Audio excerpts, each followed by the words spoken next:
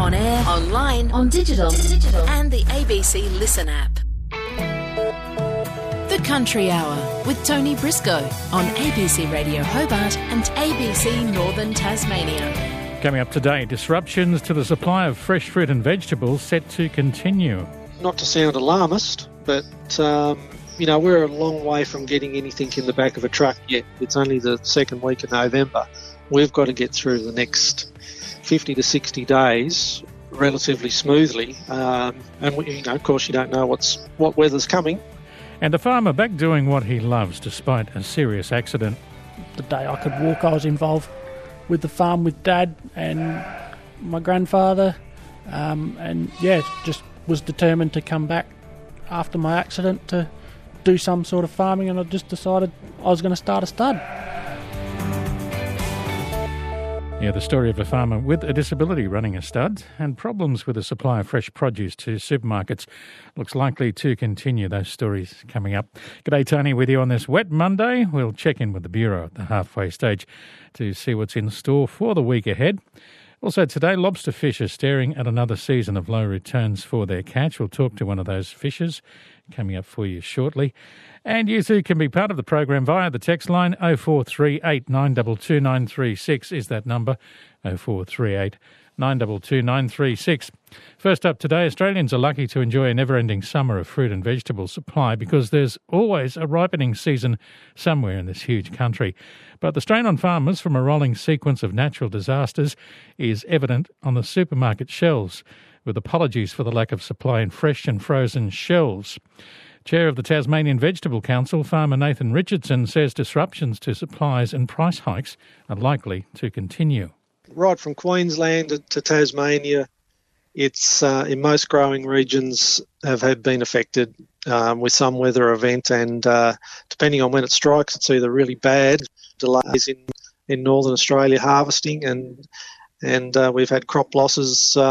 We've lost critical planting windows through every major growing region in Australia in the last few months, and you can't make that up. We have 4 seasons, and you can't go back in time and plant out seed. It doesn't work. What sort of produce are you talking about there across the regions? You name it. Basically everything. Leafy greens, all your processing vegetables, above and below ground crops. Everything has been affected, and then you throw in the tightening labour market, and all those issues. So it's going to be hard to guarantee those at the normal windows of harvest, normal harvest windows?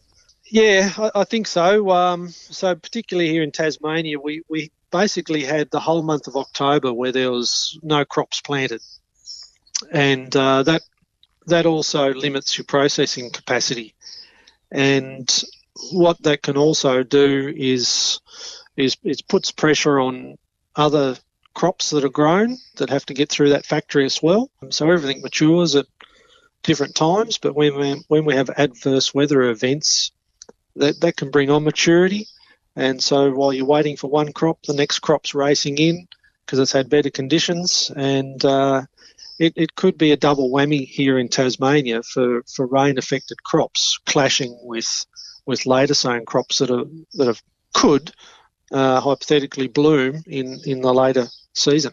What sort of crops do you think could end up being at the factory at the same time? Different plantings of peas, and they could clash with broccoli and beans. So those are the 3 major crops that could clash. And particularly different varieties of each of those cultivars. So, not to sound alarmist, but we're a long way from getting anything in the back of a truck yet. It's only the second week of November. We've got to get through the next 50 to 60 days relatively smoothly. Of course, you don't know what weather's coming, but we really need good conditions now. Really do. It's really important. There's a lot going on here. The wet La Nina year, droughts in Europe and parts of the US, Ukraine, war-driven price rises in fuel and fertilisers, and the shortage of immigrant workers. The combination of everything is likely to impact supplies and prices well into 2023. Farmer Nathan Richardson again. I'd say to the consumer about prices, it's definitely not the case where it all goes back to the producer. There's a lot of other links in the supply chain that have to get some relief from higher wages, higher fuel costs, higher insurance and running costs for vehicles and equipment, packing sheds. But I'd say as an industry to the consumer, we're supplying really good, nutritious, affordable food. So would you say ride over any price hikes? I honestly don't think consumers in Australia are going to have a choice. They're going to have to buy local because there won't be the influx of overseas goods coming into Australia like that we've seen in the last 10 to 15 years. So we've been very fortunate to have an alternative, but very quickly those alternatives could be in tight supply as well. So, if we want to look after each other, we look after each other's business, families, jobs, economies, our way of life. It's really important that we do just keep picking up Australian-grown goods, whether it's food or manufactured goods, clothing or anything. It's really, really important at the moment. Shoppers are watching closely. You look around and everyone's looking, everyone's sizing up what they've got to buy. It's just not grab and walk off with your trolley full. Everyone is really got a list, got a calculator. You never saw that before. Trying to be selective and get things that are in season, obviously, so the price isn't too high. But with the current conditions, with the floods, etc., then prices are escalating quite rapidly. A couple of shoppers from Hobart chatting now to Fiona Breen about fruit and veggie prices. And we also heard from the chair of the Tasmanian Vegetable Council, farmer Nathan Richardson. In a statement, frozen vegetable processor Simplot says it's anticipating there might be some impacts due to crop availability. However, it's still evaluating the effects of the recent rains. Simplot acknowledges that culminating factors will likely increase demand for frozen produce, which may lead to consumers seeing fewer frozen vegetables in the freezer area. And McCain's has said, while it's been a challenging time for potato growers, given it's been one of the wettest spring seasons on record, it doesn't anticipate that recent rainfall across Tasmania will affect their ability to supply customers in the immediate future. Workers in Victoria's timber industry say they were dealt a blow on Friday with their ability to operate curtailed by a Supreme Court verdict. Justice Melinda Richards handed down orders in cases involving environmental groups and Vic Forests. They restrict the forests from logging in areas where greater gliders have been detected and also impose buffer areas around the gliders. Lawyers representing environmental groups in the case say there is still room for logging to continue under the new restrictions. However, contractors like Chris Stafford, who's operated in Gippsland's Central Highland for 2 decades, says it will affect the viability of their business. It's put our whole industry in limbo big time. We're not sure how we're going to go, whether we'll be able to operate under these new rulings or what's going to happen. So, it's a major blow to the industry, the decisions this judge has made. Whether they're right or wrong, we're not sure. But we've just got to wait to see what happens and see the fallout of it with Vic Forest and the government. Yeah. There's potential that ruling could be as much as 40% of 40% of the area will be will be available to be logged, 60% protected. Is that a viable scenario for you moving forward, do you think, given what you know about your work? I think any logging's viable. Yeah, it's a sustainable industry, so you would hope Vic Forest will be able to find a way around it and, keep supplying timber to the communities, the local mills, and, keep us working. You've just come out of a meeting with a whole range of people from within the industry. Can you give us a sense of what the feeling was, what was discussed at all? Everyone's very anxious about it, and we just want a bit of direction. So everyone's pretty anxious. This case is related to issues around surveillance of greater gliders. We know that recently they've been added to the endangered list here in Victoria. Can you talk us through a bit about that process of surveillance? Are there certain conditions or elements of that process that make it particularly difficult to reach the standard that's required? I'm not right across what the standard is, but I know there's a lot of rules and regulations over the surveying and stuff that DALP do and then Vic Forest do. I think it's pretty heavily regulated now. And if, a judge was to rule for it to be more, more rigorous or whatever, I don't think there's any need for it myself, but yeah. Can you tell us a little bit about your individual operation, where you're based and what your logging looks like? I work the Central Highlands, which is all north of New G, around that area. So I work in mixed species and ash coops. I've got a contract for 10 months a year with Vic Forest, employ about 12 people, and we supply APM and all the local mills with timber. Yeah.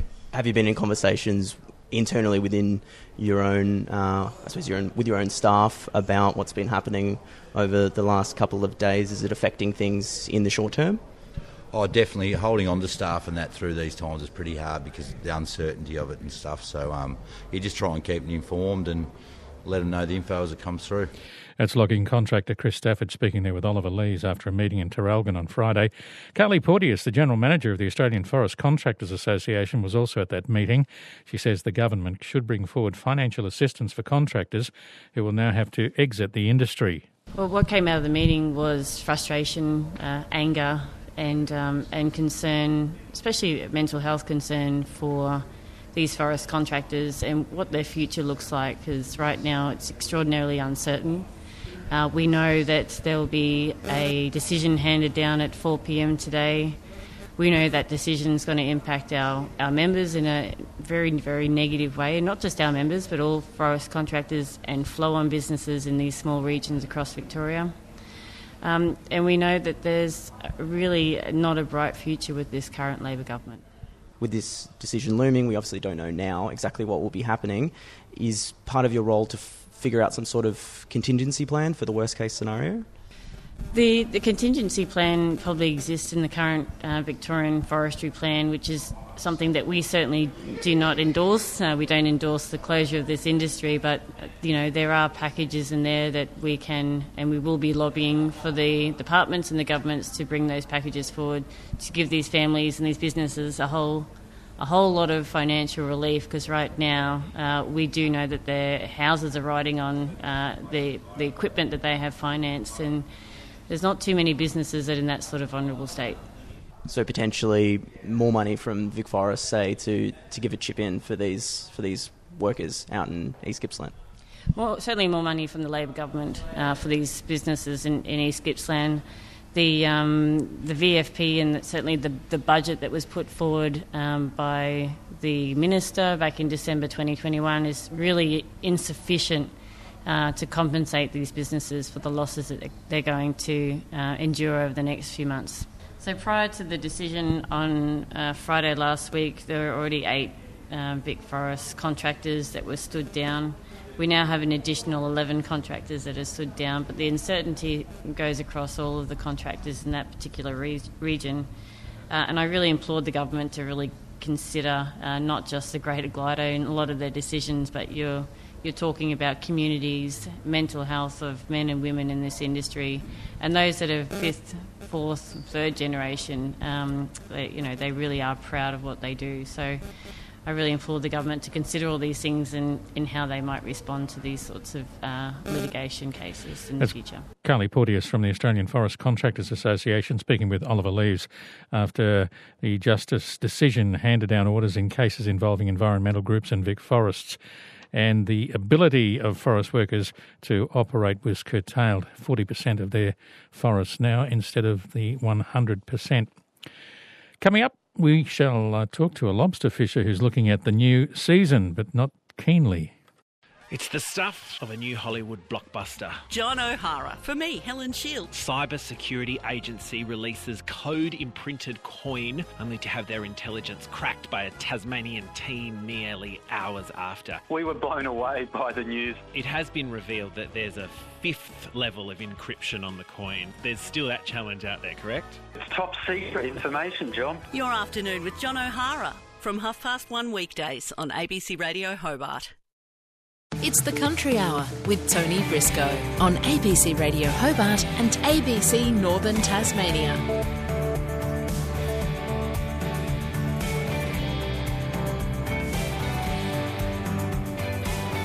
0438922936, that text line number. Professional rock lobster fishers will be out on the water tomorrow for the opening of the commercial fishing season, but some are nervous following a tough 3 years. Crayfishing is in Jason Hart's blood as a third-generation crayfisherman down at Strawn on the west coast. Normally, he's looking forward to the season opening, but a couple of years of immense financial strain have been taking some of the joy out of the job. A bit lost this year, really, compared to other years. Normally I'm excited and keen to get out there. We're going to earn a quid. We haven't been to sea for a while, but this year's just a bit hard. They're not talking very good prices, and finding crew to go to sea is the hardest bit at the moment. Someone that wants to work for the lesser money, the price is so low, made it real hard. How many people make up a crew? I normally have one other bloke with me. Right, so it's hard even just finding one other person at the moment? Yeah, one decent, reliable one. How does that compare to other years? About 3 years ago, it was pretty easy, a decent crew around, but when the money got cut by 2/3, well, they took off, doing other jobs, fish farming and that, earning more money and home all the time with their family, and makes it a bit harder to find someone decent. What changed over the last 3 years? Obviously COVID must have had an impact. It has. It's not even so much not selling it to China, just the fluctuation, beach price. In the winter time, my last trip, I think we got $35 in July. The season's July, and it was not even break even, so that's all it stayed at after that, so we just didn't go. I've been fish farming on the side for the last 2 years. I've been very lucky there. They've had me and looked after me, and that's what's kept the bloody roof over our head, really, more fish farming than craying. Yeah, right. So the cray's just not paid off at all? Nah, not at all. Not, especially the people you lease the quota off, they're wanting $25 and you're only getting $35. It costs bloody $25 to run a boat, so you're going backwards big time. And what are the beach prices looking like this year? I was talking to my buyer yesterday. He's saying around 40 for the first couple of days until a few fish come in, and she'll probably drop back to 35 up until Christmas. So nothing exciting at all. A little bit better, but really not much. Not much, no. Even 40, you lease a quota, which most people do. I'm lucky with bloke I work for and with, and he owns a fair bit, so we're lucky there, but bloody folks that lease all their quota must be finding it hard. Jason, what keeps you going? It sounds like it's just been tough. Just the love of the fishing, I suppose. Getting out there, the thrill of the hunt, as you call it. Trying to outsmart a little crayfish. I try to. They can be pretty wily. Yeah, it depends on the weather and the time of year and everything, but the crays are looking pretty good this year. Talking to amateur fishermen, the amateur season's already open, they're looking pretty good by the sounds of it. So as far as supplementing your income again this year, costs in general have gone up so much, and diesel is one of those. Will you be doing other fishing again this year? I'll probably be fish farming a lot again this summer, I reckon. Just to keep things topped up. Price of fuel and bait gone through the roof, obviously, and adds a lot extra onto it. Standard week trip for about 3,000 litres of fuel, so you're looking there nearly $8,000 now for a week. About probably $4,000 in bait for the week, a bit more. She adds up, insurances and everything else, and port fees for the boats and stuff in Strawn. It all goes on top of it. And do you? I heard the passion in your voice before when you were talking about your love for fishing. It must be hard this year, you said you felt a bit lost and like the enjoyment's come out of it. That must be a kick for you. Yeah, it is. It's a big kick. Talking to a lot of fishermen, the last couple of years, just the unknown all the time. If we could go to sea and get, knew we were going to come home and get $50, well, it wouldn't be so bad. But when you go to sea and it's a reasonable price and you come home 4 or 5 days later and your fish pie rings while you're out there and it's up to 30 or 35, it's just the biggest kick in the guts ever. Just lost bloody 15 grand like that. That pays for your trip, and then you're going into the bloody red real quick. I can see why you're feeling not thrilled about the season opening. No, it's a hard one. I'll probably go and do a quick trip now and get money back in the bank and save the rest of our clothes till Christmas, I reckon, and hopefully get a better price then. Sell some in Burnie again like we did a couple of years ago, cook them and sell them up there, or get a little bit extra for them or something. Not last Christmas before, we booked a few and took them to Burnie, TJM at Philly there, and sold them, and, that helped out a lot. Bloody unreal the amount of people that turned up to buy them, actually. Oh, I was going to ask, actually. I bet a lot of Tasmanians hadn't tasted crayfish in a while and would have been pretty excited. Yeah, they were. The lineup was huge, caused big traffic jam and everything there in the main drag of Killy. That's not hard to do, to be fair. No, it's not. But we weren't meant to be there till 10 o'clock and people lined up 8 o'clock that morning. Wow. Is that something you'd do again? Yeah, I reckon we'll probably lean towards that just before Christmas again. As Strahan Cray fisherman Jason Hart telling reporter Meg Powell he's feeling a bit lost ahead of the commercial rock lobster season, which does open tomorrow for local fishers. Well, Stuart Staudy is like any other livestock producer. He's out every day keeping an eye on the sheep, checking fences, organising the workforce and attending to the never-ending bookwork. But instead of from the seat of his ute, Stuart runs his operation from a wheelchair. Karen Hunt caught up with him in the shearing shed where Stuart was, as usual, right in the thick of it. So we've weaned the lambs at about 5 months old, and we are weighing them to get their weaning weight, and then in about 6 weeks' time we'll bring them back in and do their muscle depth and weigh them again. How long have you been involved in this stud? My stud, which is Riddick White Suffolk, has been going since 2015. Prior to that, I was in a partnership with my best friend for roughly 4 years to get started, and then we split, which was always on the cards, and since then he's sort of a stud mentor for me, so we still talk on a weekly basis. Did you always want to be a farmer, even before your accident? Yeah, so I would be fourth generation on the farm here. From the day I could walk, I was involved with the farm with Dad and my grandfather, and just was determined to come back after my accident to do some sort of farming, and I just decided I was going to start a stud. So can we talk about the accident? What actually happened? Yeah, so I was at Tatiara Seeds working there, and they had a bagging machine that knocked me down and crushed my spine quite high up at C45, which the doctors sort of said is sort of Christopher Reid level of movement. Luckily I've got one arm that I can move around, so I use that for mostly computer work and driving wheelchair around the farm. How do you get on with the wheelchair around the farm? Do you ever get bogged? Yes, during the summertime when it's quite dry, we sort of run a sandy clay base around here, so I've got to be careful where I drive sometimes. Is that the only impediment that you can see? Yeah, they did say, I could have brain damage, but luckily that seems to be no different to before. So, yeah, I can still think and operate computer, phone, make decisions and all that sort of stuff, and organise workers, so, yeah. Do you see your sheep every day? Not every day. Some days when it's really wet and cold, I won't check them.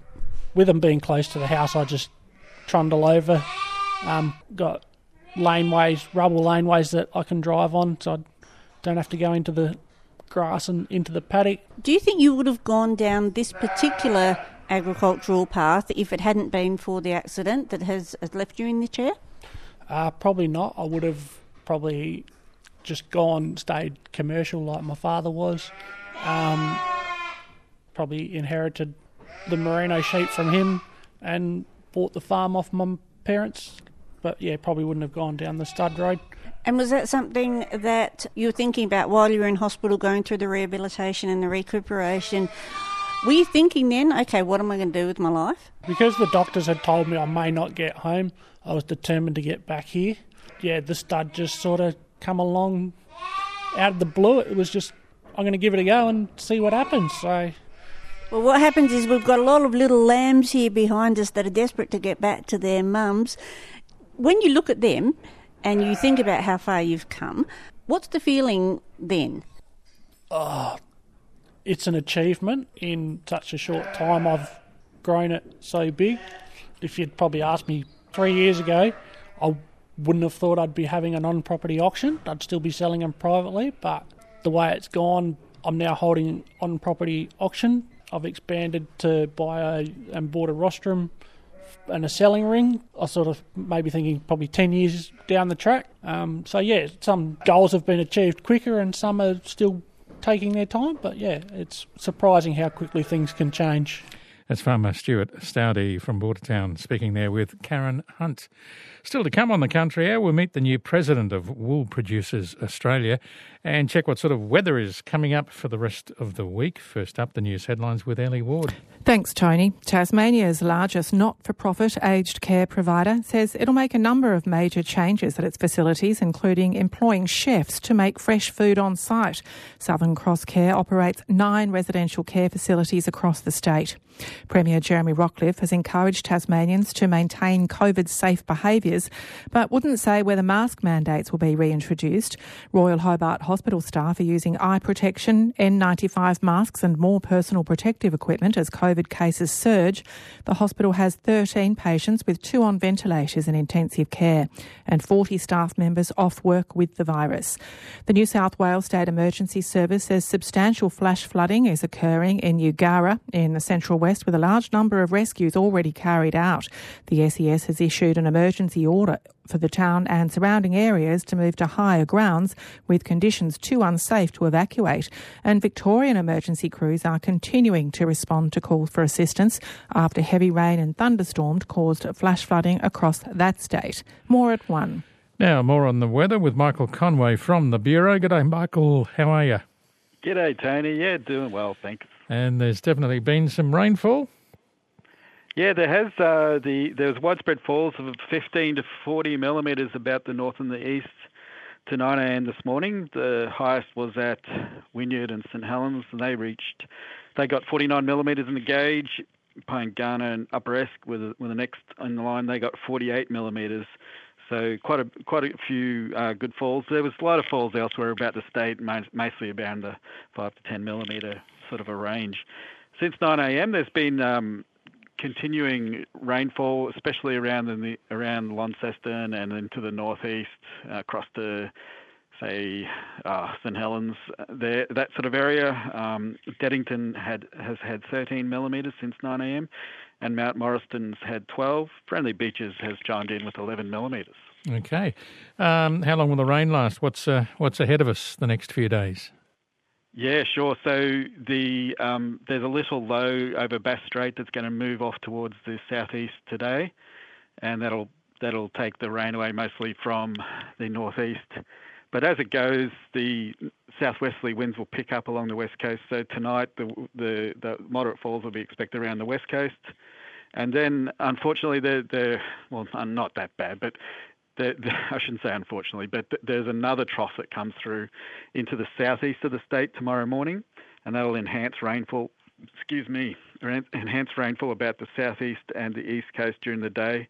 So it'll start in the southeast and then move up the east coast.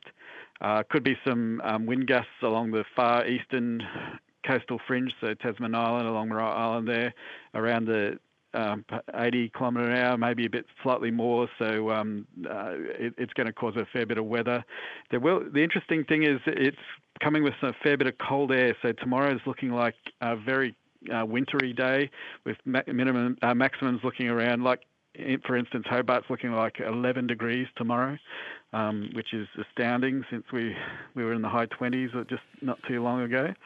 And there'll be snow around. It looks like quite a good dump of snow will be coming with this system. So Canania, Mount Wellington will be could be pretty white tomorrow morning. Gee, 11 degrees. That's nice and nippy. After that, what's the scenario? Yeah, sure. So I didn't say before, it's snow down to about 600 metres through the south and the southeast tomorrow. So that trough will move up the coast tomorrow. It will move off the coast towards the east tomorrow night, And then after that, it'll gradually improve into Wednesday, and the end of the week is looking quite nice with warm temperatures around 20 degrees for maximums pretty much statewide. So that'll be nice towards the end of the week. A few showers coming in next weekend, but too far away. Yeah, fair enough. Yeah. What about warnings? There would be some around, I'm assuming? Yeah, so there's a bit windy. Today there's gale warnings for central north, east of Flinders, lower east, strong wind warnings for all other waters, as well as Storm Bay, Frederick Henry, Norfolk Bay and the Channel. For tomorrow we've got gale warnings for the western waters from Southeast Cape to Sandy Cape, so southwest and central west. Strong wind warning for everywhere else, as well as all the southeast inshore waters. There's a moderate flood warning for the Macquarie and South Esk rivers, minor for the Meander and North Esks at the moment. Flood watch for the northwest, north and northeast catchments.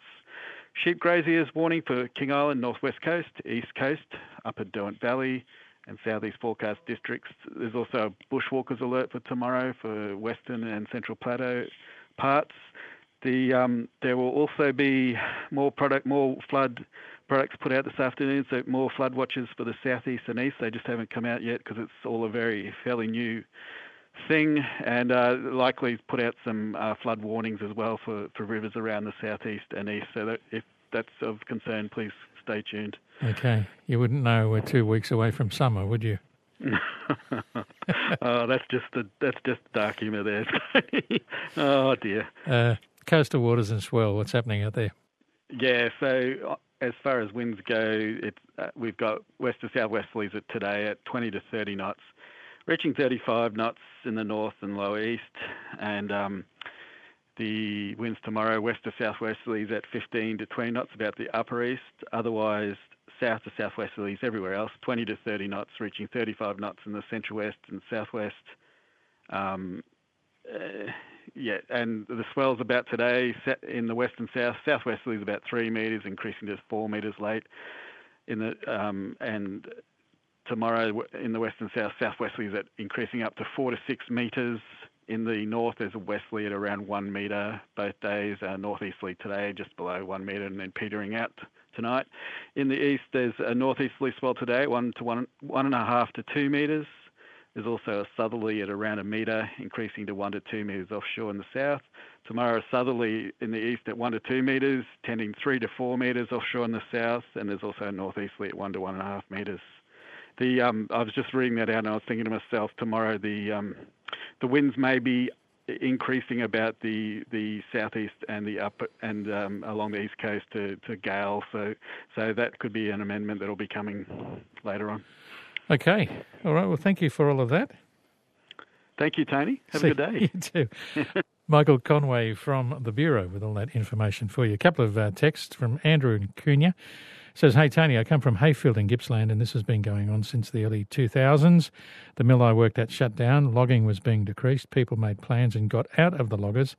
They can go into construction where there is a shortage, and they can stop saying, poor me. Thank you for that, Andrew. And also, Jay, I think I pronounced that right, J-A-E, says, happy birthday to our royal patron of organic farming, King Charles. Yes, King Charles's birthday today. The first time he's had a birthday as a king. What do you give a king for his birthday? Maybe some wool. He's well into sheep, isn't he? He loves the wool. We'll talk about the wool market in just a moment. Say hello to Peppa Pig and her friends from ABC Hobart. Peppa Pig, Peppa Pig. Look out for the giant inflatable ABC giving tree in the Hobart Christmas pageant as we join in on the Christmas spirit. With 40 floats and over 1,000 participants, it'll be a pageant to remember. Of course, a Christmas parade wouldn't be the same without the big fella in red. So look out for Santa too. Join Peppa Pig, Santa and your ABC Hobart team this Saturday from 10:30 on the streets of Hobart. Coast to coast, this is the Country Hour with Tony Briscoe on ABC Radio Hobart and ABC Northern Tasmania. Talking about giving gifts, the Giving Tree Appeal is open now. ABC Giving Tree Appeal is the place to go online. You can make a donation online. Doesn't matter how little or how big, every little bit helps. So go to it. Make sure you do that today. Take a couple of minutes to head online. ABC Rural, ABC Giving Tree, at least online. You can go to ABC Rural as well. Why not? And make a donation. Well, growing the wool market, rolling out electronic ear tags and improving the relationship with Australian wool innovation are high on the agenda for the new president of the lobby group representing the Australian wool industry. Farmer Steve Harrison has taken over at Wool Producers Australia after the previous president, Ed Story, reached a 4-year cap on his time in the role. It's a position that's been difficult and highly politicised in the past, but Mr Harrison tells Warwick Long things are better now and the industry is ready to pull in the same direction. We've come a long way in the industry, and a lot of it is thanks to Ed Story and Richard Halliday before that. Unfortunately, the industry is pretty small now. I think it's only 0.6, 0.7 off the apparel market. So, the days of 180 million sheep and all the rest of it, we're that small. We've all got to work together now. It's that simple. Is there anything in particular you want to see the wool industry doing? Now, you're effectively the voice of one of its major lobby groups. Look, traceability is a big thing going forward for wool and obviously for sheep and lambs and goats. So they're probably the two main things at this point of time. We've got the Indian Free Trade Agreement coming up, and wool producers have been at the forefront of that as well for wool. EAD preparedness, the scare and continued threat of FMD. Again, wool producers and others have been at the forefront to get a way forward so we can get back into our trading situations with our other countries. You're a Victorian producer in a state that was, let's say, at the forefront of EID programs for sheep, the first to legislate. Now there's going to be a national movement to move to compulsory EIDs for sheep producers. Do you think your experience will help with those negotiations and also implementation of that decision?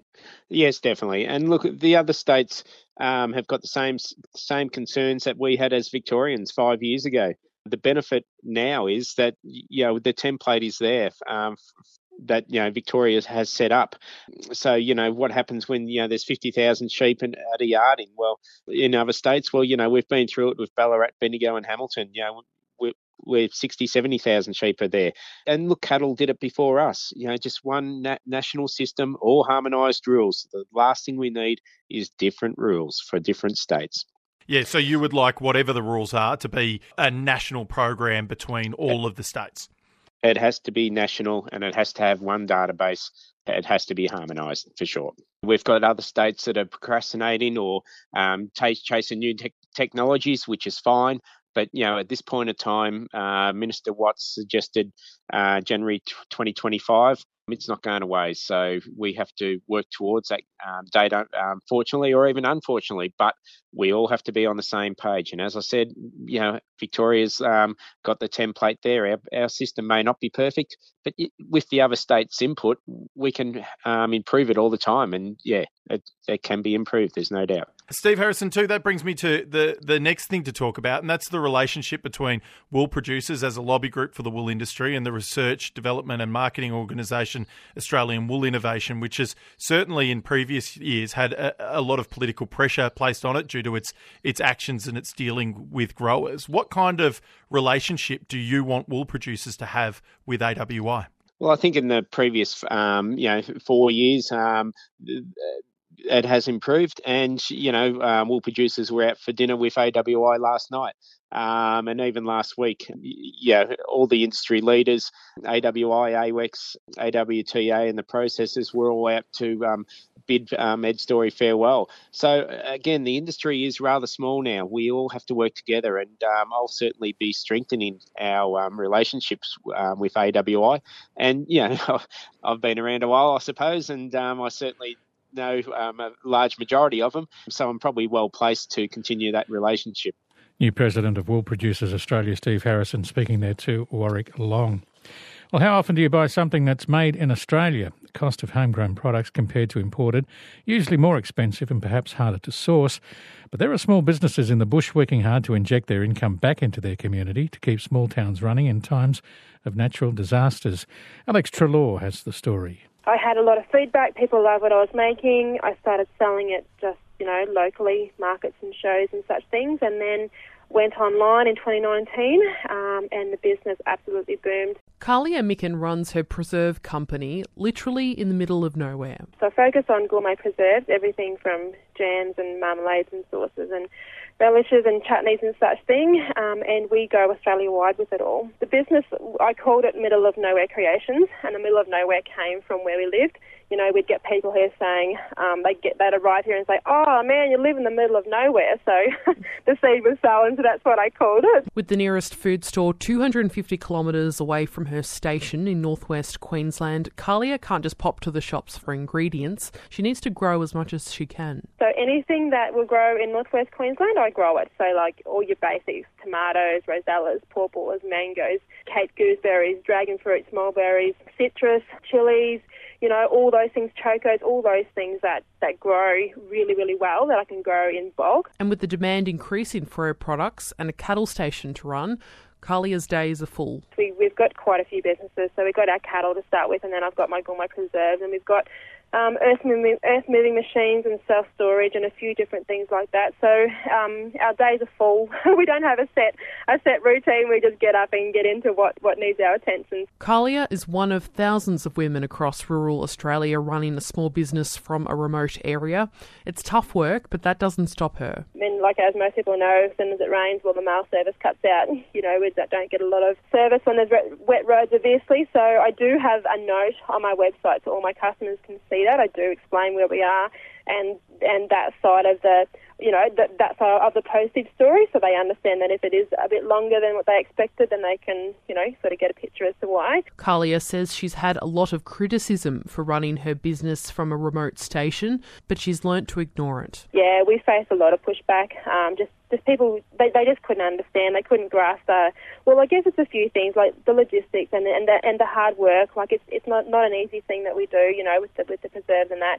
And people just don't understand the background of it, and it's just simply a misunderstanding. It's that lack of understanding that Buy From The Bush founder Grace Brennan is trying to change. We have this lovely community of people who care about what we're going through in rural communities, and we want to, I suppose, paint a more nuanced and honest picture of what modern rural communities look like and what it takes to run a small business in the bush. Born in 2019, Buy From The Bush started as a campaign to encourage more people to support regional-based small businesses during the height of the drought. It took off quickly, increasing revenue by $5 million in the first 4 months of operation. But since then, the country has been inundated with natural disasters and an increase in the cost of living. In these small communities in rural Australia, when there is a crisis like we have at the moment with flood-affected communities or drought-affected communities, bushfires, often local cash flow dries up and we need to look elsewhere. And those digital tools and online tools, e-commerce and other industries can really help hold those communities up and keep cash flow flowing. Miss Brennan says it's more important than ever to support these businesses who already face challenges.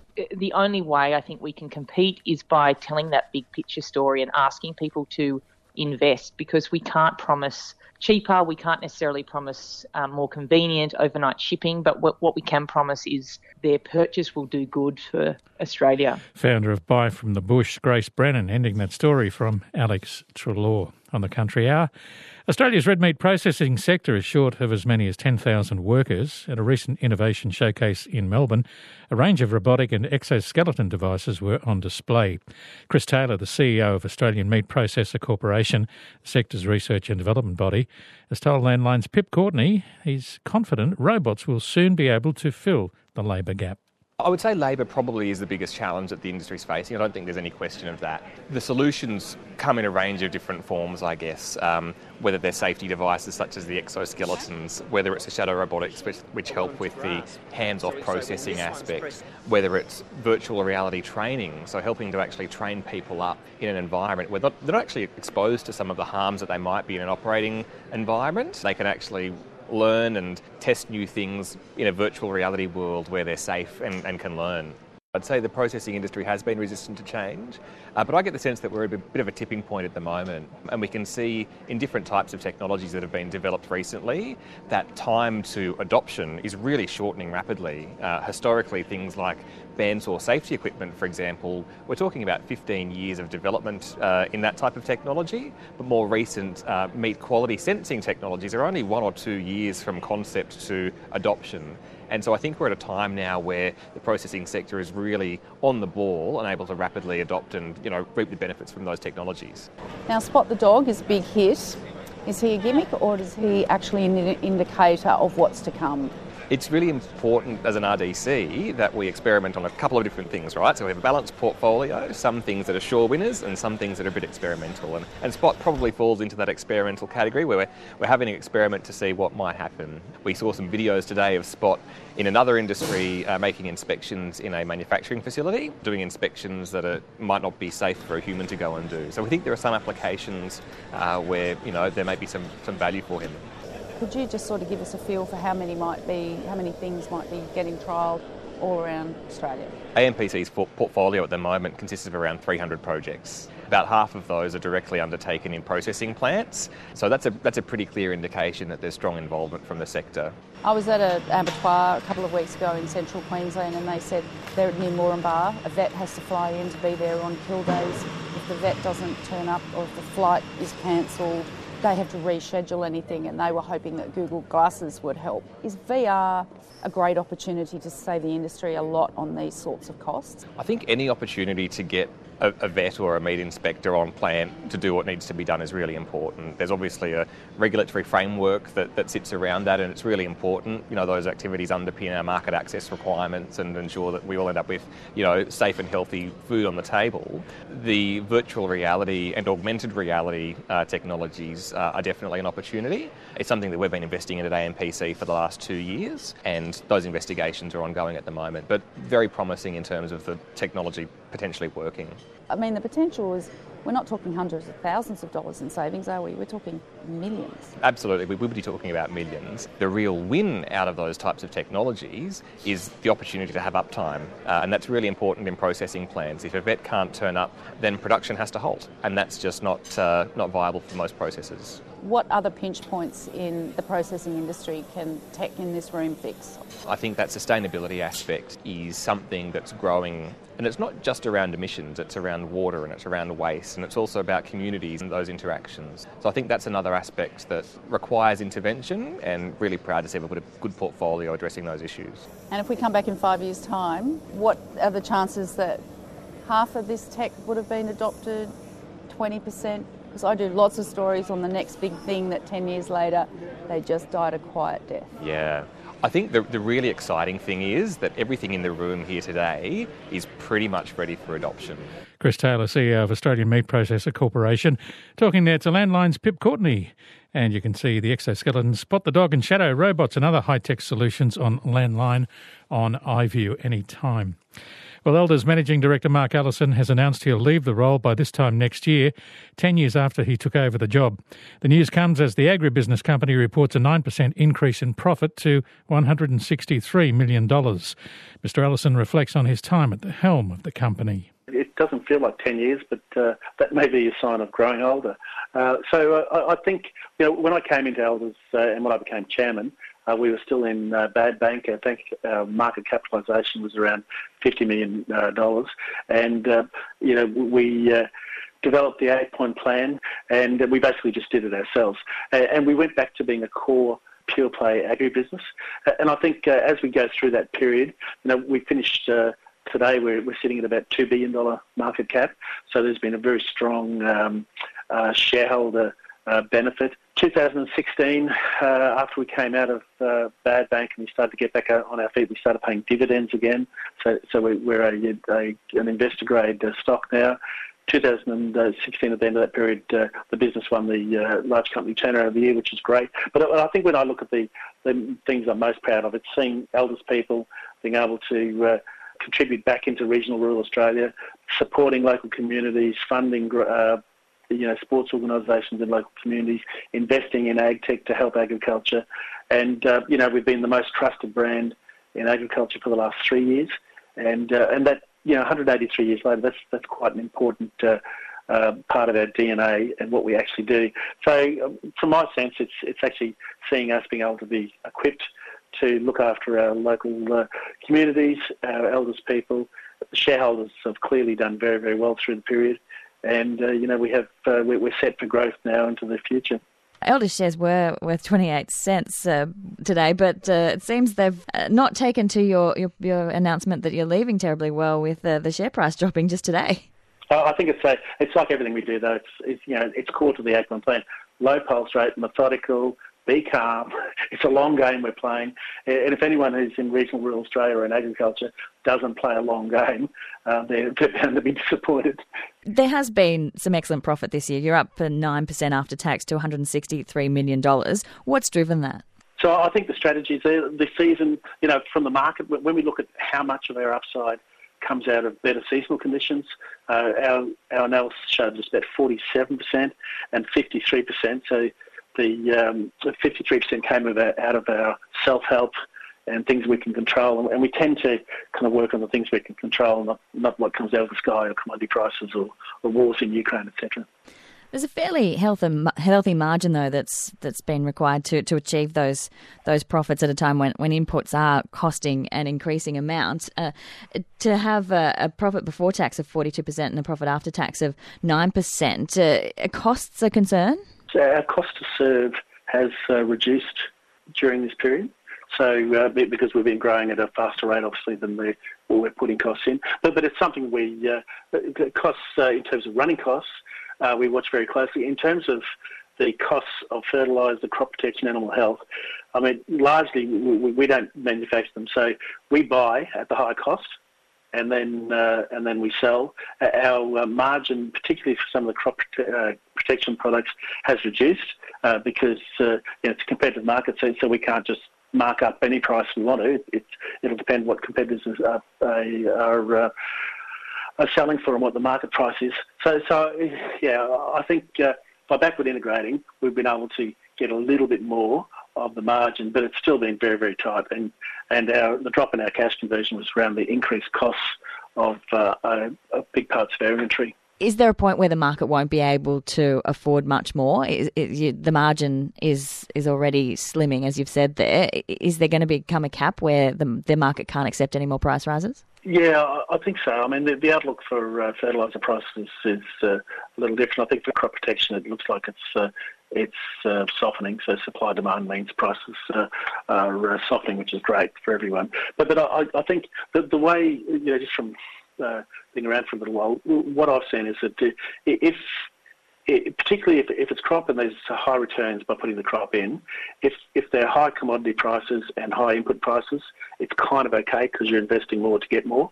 The problem is, and that's the current scenario, that's the current scenario, if there are high input prices and low commodity prices, you tend to get a reduction of inputs. So I think it depends on the market, but from our view, from my viewpoint, I mean, we support regional rural Australia. We do our best to keep prices as low as possible. It costs us much more. We pass it on as much as per with the competitive situation, and we do our best to have product available for people so they can plant or whatever, or spray pests or fungal activity or whatever. You made a big investment in wool handling this year. What was that and why? We've moved to an automated wool handling facility for Eastern Australia, and also with less technology in Western Australia. And our thinking there is that it's a $25 million investment. And again, wool is core DNA for Elders, and no one's invested in wool for many, many years. But our thinking is that this is our core business, these are our core clients, and we believe we can add significant efficiency to the supply chain through that investment. A recession could be on the cards, though. The GFC almost bankrupted Elders. How will Elders ride out a potential economic downturn if that does come to pass, if this war does continue, for example? Yeah, well, it's a completely different business to the Elders that got caught in the GFC. So in terms of debt, like where our leverage is 1.2, we've got massive headroom. We're generating hundreds of millions of cash. One of the hallmarks of the last 9 years with the Ackland plan is financial discipline. not overextending, not getting caught, not doing things that don't fit the core pure play agribusiness strategy. So there is a high degree of discipline that we've introduced. So I think, we're a long way from anywhere close to having a distressed balance sheet or. That's Elders Managing Director Mark Allison speaking to Cassie Huff. Revenue surged 35% to $3.45 billion, and the company announced a 9% increase in profit of $163 million. And for you, Tiprat, out at Bellerive, the score at the moment, New South Wales 4 for 74 in reply to Tassie's 333. ABC Rural Online is where you'll see some great stories. Lovely story about the rose grower in the north of the state. Some fabulous photos from Larissa Smith's story, and also the story about the problems in the supermarkets with the supply chain as well on ABC Rural Online. We'll catch you after midday tomorrow.